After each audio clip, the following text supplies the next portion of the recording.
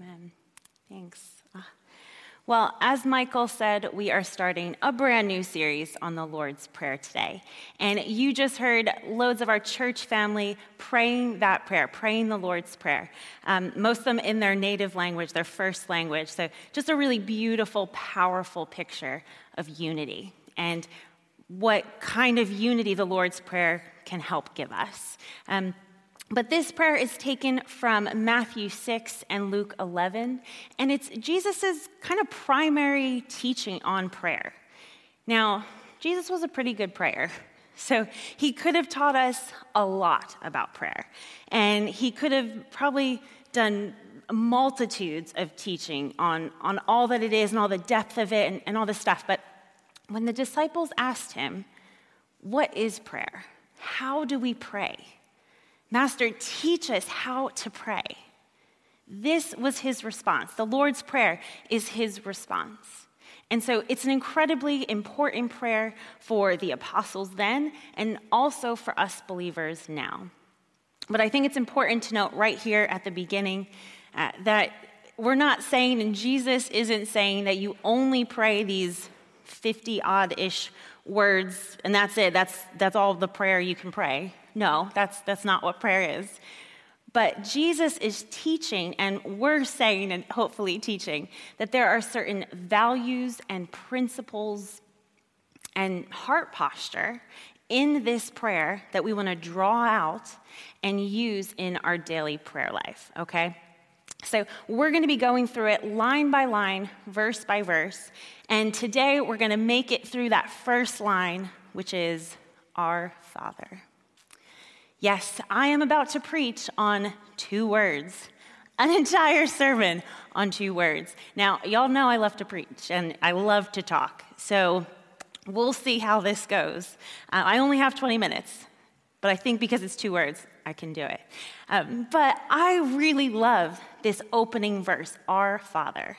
And even though it's only 2 words, I think it's so key, not just to understanding this prayer, and not even just understanding prayer in general, but this is so key to how we approach God. This is a key thing that we need to understand so that we know in every dialogue we have with the Lord how to come to him. Because he could be known as a lot of things. He has a lot of names. But he chooses to be called our Father. That's what he's longing for. That's what he wants us to know him as.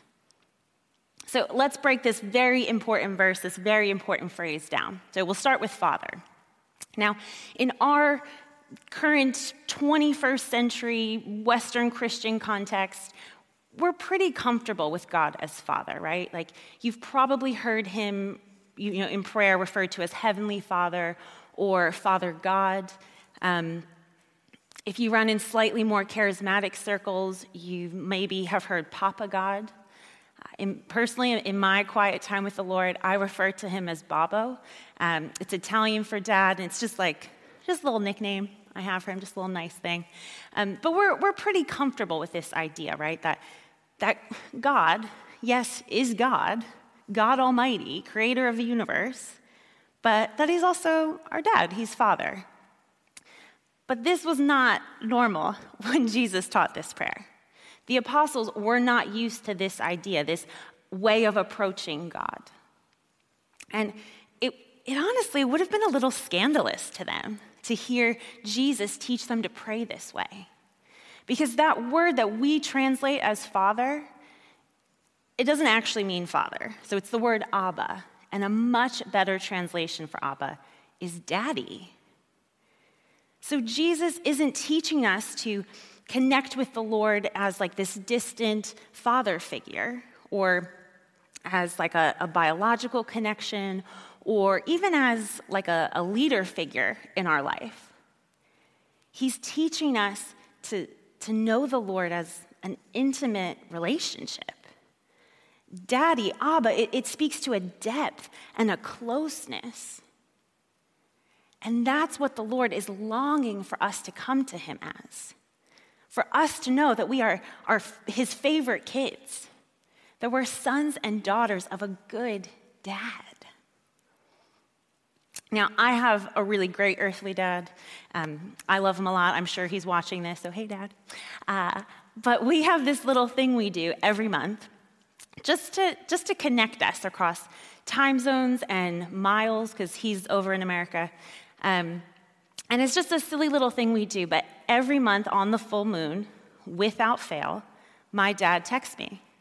And it's just a little, happy full moon, Sarah, love you, like just a cute little thing, right? And it's just a nice way that I know that my dad loves me. And I know my dad is for me, that he is faithful, that he's steadfast.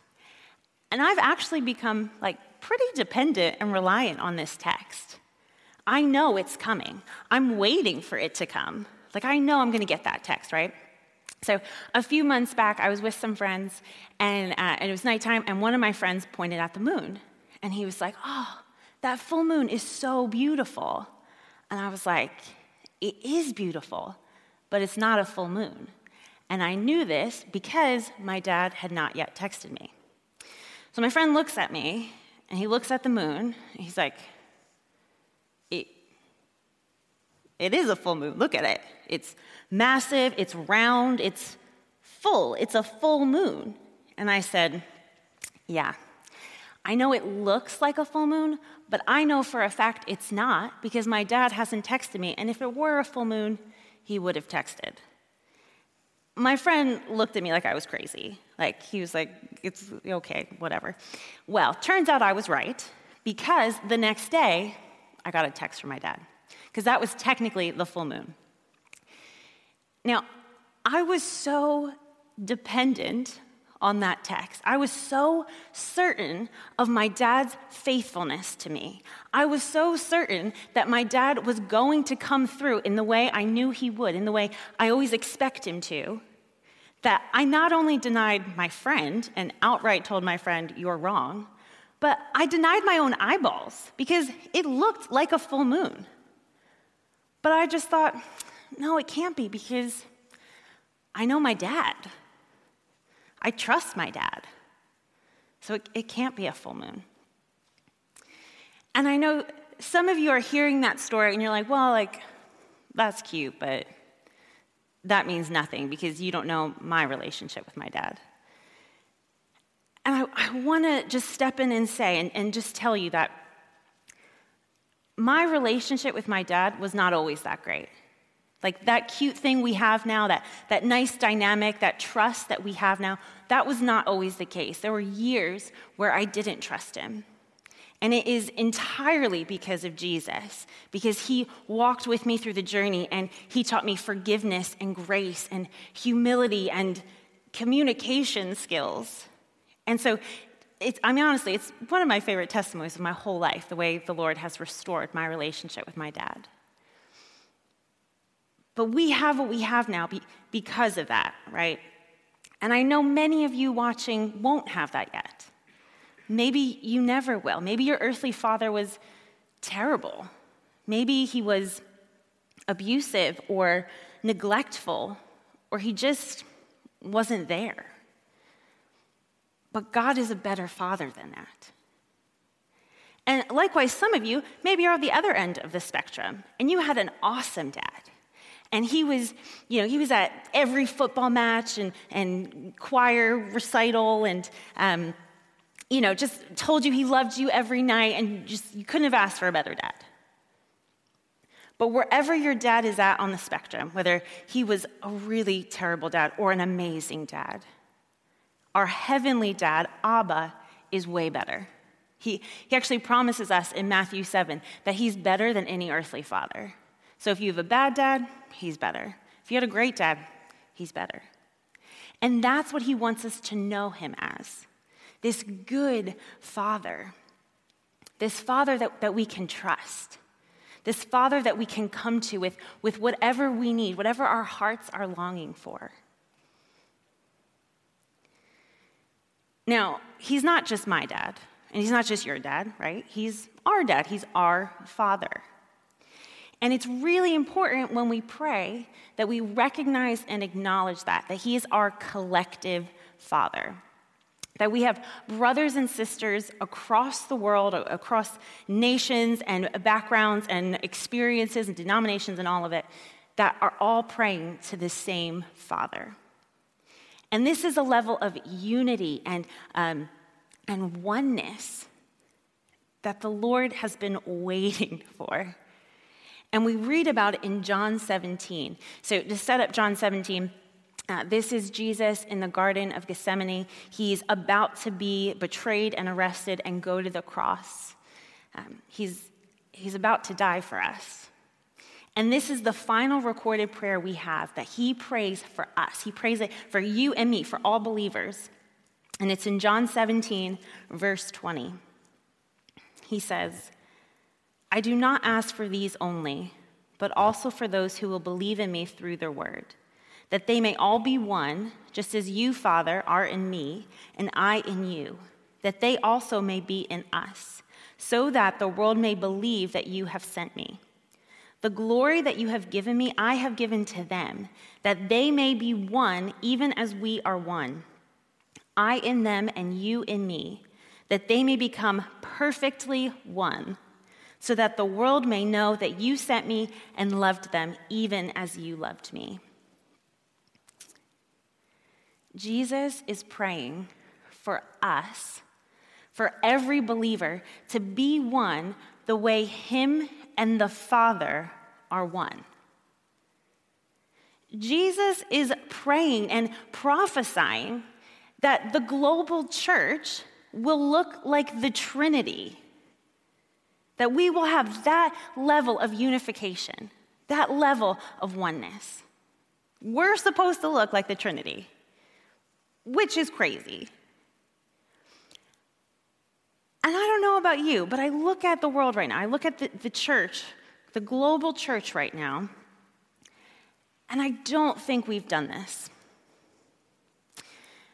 There are over 30,000 Christian denominations right now. And some of them very openly dislike each other. If you look at any Christian, like prominent Christian leader or pastor's social media, and you read through the comments, I can pretty much guarantee the meanest comments are going to come from fellow Christians.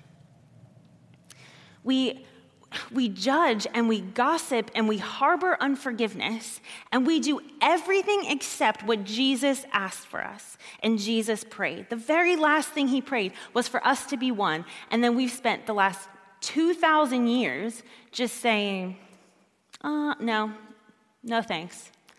I don't really want to be unified to that group. Have you seen that church? Ooh, I don't know. I don't want to be associated with them. You know, we pray and we say that we want revival. We say that we want for the kingdom of God to come, that we want earth to look like heaven. Do you know what heaven looks like? It looks like a family. It looks like every believer coming together as one. It looks like me and you and that guy in church you're jealous of, and that pastor and church leader from down the road who said mean things to you and hurt your feelings. It looks like all of us coming together and worshiping King Jesus. It looks like every nation, tribe, and tongue coming together under the banner of his name. That's what it looks like. That's what Jesus is longing for. That's what we say we're longing for. Because unity is essential to the gospel, this gospel we love. Because the gospel is about unity. It's about reconciliation. And we often think that it's reconciliation between us and the Lord. And it is that. That's the Father part of our Father, right? We're reconciled to him. But the gospel is also reconciliation with each other. That's the our part of our Father. And I know this seems so hard and so impossible, but it's so important. And luckily, Jesus is really kind, and he tells us how it's going to happen. So he says in verse 22, "The glory that you have given me, I have given to them, that they may be one, even as we are one. So how does the global church unify? We recognize we have Jesus' glory. It's a supernatural thing, an amazing thing the Lord does, that if you are a believer, you carry the glory of God inside of you. You have his glory, his spirit beating and dwelling in you. But if that's true for you, it's true for every believer. And so when we recognize this, we have a mindset switch, and our we switch kind of our way of thinking about this, that actually every believer has a piece of God. Every believer has a piece of his kingdom. And so I need to honor them. We recognize this glory of God in all the different expressions of him, and we honor them. Now, I've been a part of a lot of different denominations. I'm obviously Vineyard now, but I've been everything from Southern Baptist to Holy Pentecostal. And I have found Jesus in all of them. And there's some differences in those. There's some pretty big theological differences. And I am not saying that we ignore theological differences. Sometimes there's really important theological differences about what we think about Jesus, about his kingdom, all of that kind of stuff. But I'm saying that we need to have, Greg Stan says this, that we have unity in the essentials, dialogue in the differences. So unity in the essentials. There's certain foundational doctrinal things that make a Christian, things that we believe about a Trinitarian God, about who Jesus is, about what the cross has done for us. We have unity in those things so that where there are these sometimes really important theological differences, that we can honor them, honor our brothers and sisters, and have dialogue in them. Years ago now, I was leading a mission trip in the States, and we were in Florida. And we were at a pretty conservative megachurch. And we were doing ministry, and everything was fine. And then we were doing ministry with the university students. And so I'm chatting with this girl, and we start talking about Holy Spirit. And she asks if I think she could have the gift of tongues. And I say, yes, absolutely you can. In fact, we're going to pray right now, and you're going to get baptized in the Holy Spirit, and you're going to get the gift of tongues. So we start praying. Holy Spirit falls. It's amazing. She's crying and shaking and encountering the fire of God for the very first time in her life. And then out pops the gift of tongues. So cool. It was great. Until the next day, when her pastor calls me. And he was very upset with me. And he had gone ahead and canceled all the ministry that we had planned for the rest of the week. And we were supposed to be doing the youth group that night. And he said, you can come, but you only get 5 minutes with them. And you can only talk about foreign missions.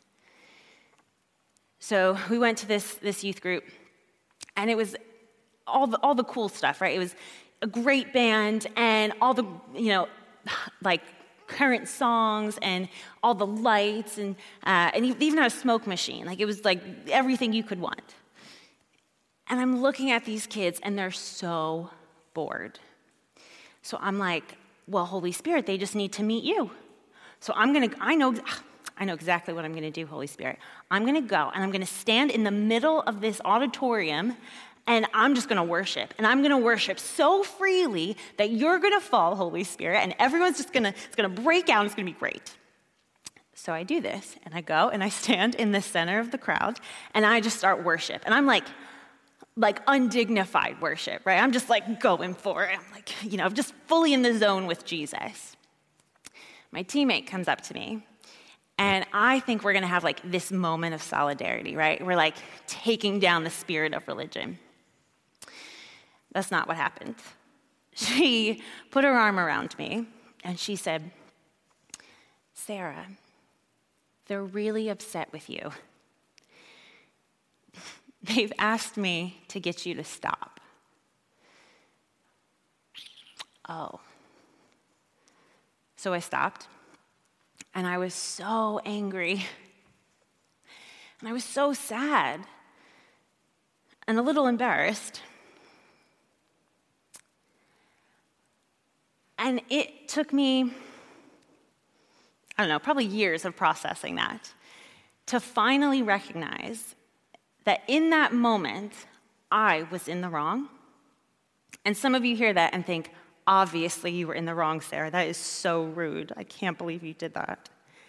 And some of you hear that and say, no, you weren't in the wrong. You were just trying to bring Holy Spirit in. That was great. That's what I thought. Because there are some moments where you do, upend the tables like Jesus did in the temple, where you try to take down the spirit of religion. But there is a right way to do that. There's an honoring way to do that, an honoring way to defer, an honoring way to rebuke even. And I did not do that with that church. Everything in my heart posture towards them was prideful and superior. I didn't serve them, I didn't prefer them, I didn't love them.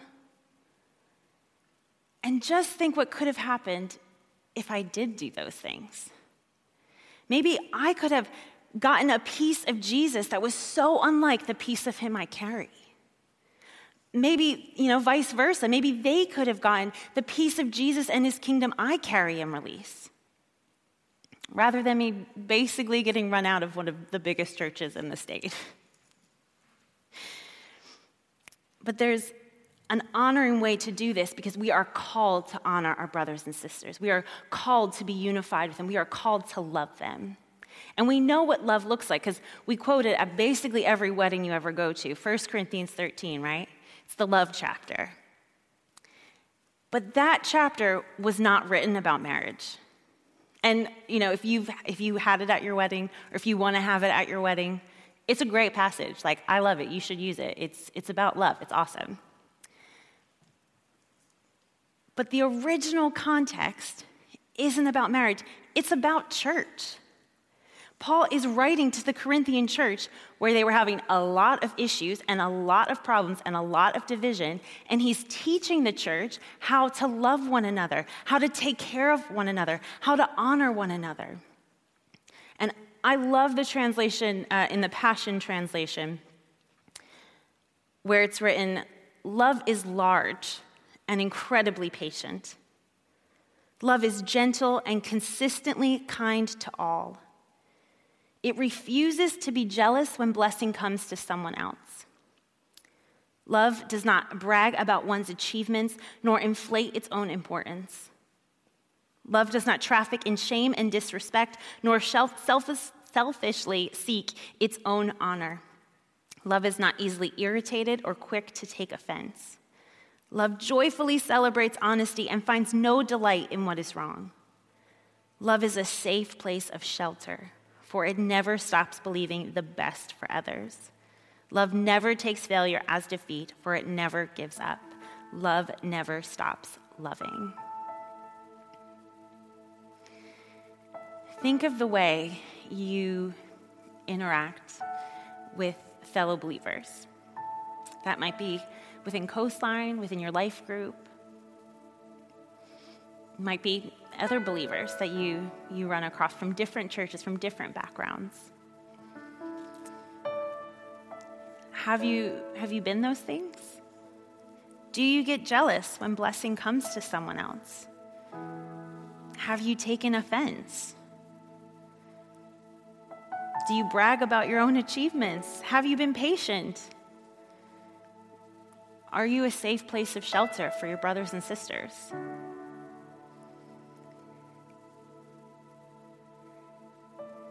This is what we're called to. And if we can catch this, if we can learn how to love one another and be unified with other believers, to be unified like the Trinity is unified, we're going to see the greatest revival we've ever could imagine. Because John 17, that passage, it ends with a promise that when we are one, the way the Father and Jesus are one, then the world will know who Jesus is. Unity in the body of Christ is the greatest evangelism tool we have. And if we can really grab hold of this way of loving and preferring our brothers and sisters, not even the gates of hell can take us down. This is what Jesus prayed for. This is what he's longing for us to be. Jesus. But I know it's not easy. Jesus. We're going to take communion in a moment. Jesus. But I want us to prepare our hearts for communion. Because communion is about unity with the Lord and with all believers. Jesus. So we're going to give some space now. Jesus. Jesus. And we're going to see what God's saying to you. Jesus. And how he might be wanting to unify with you or have you unify with other believers. Jesus.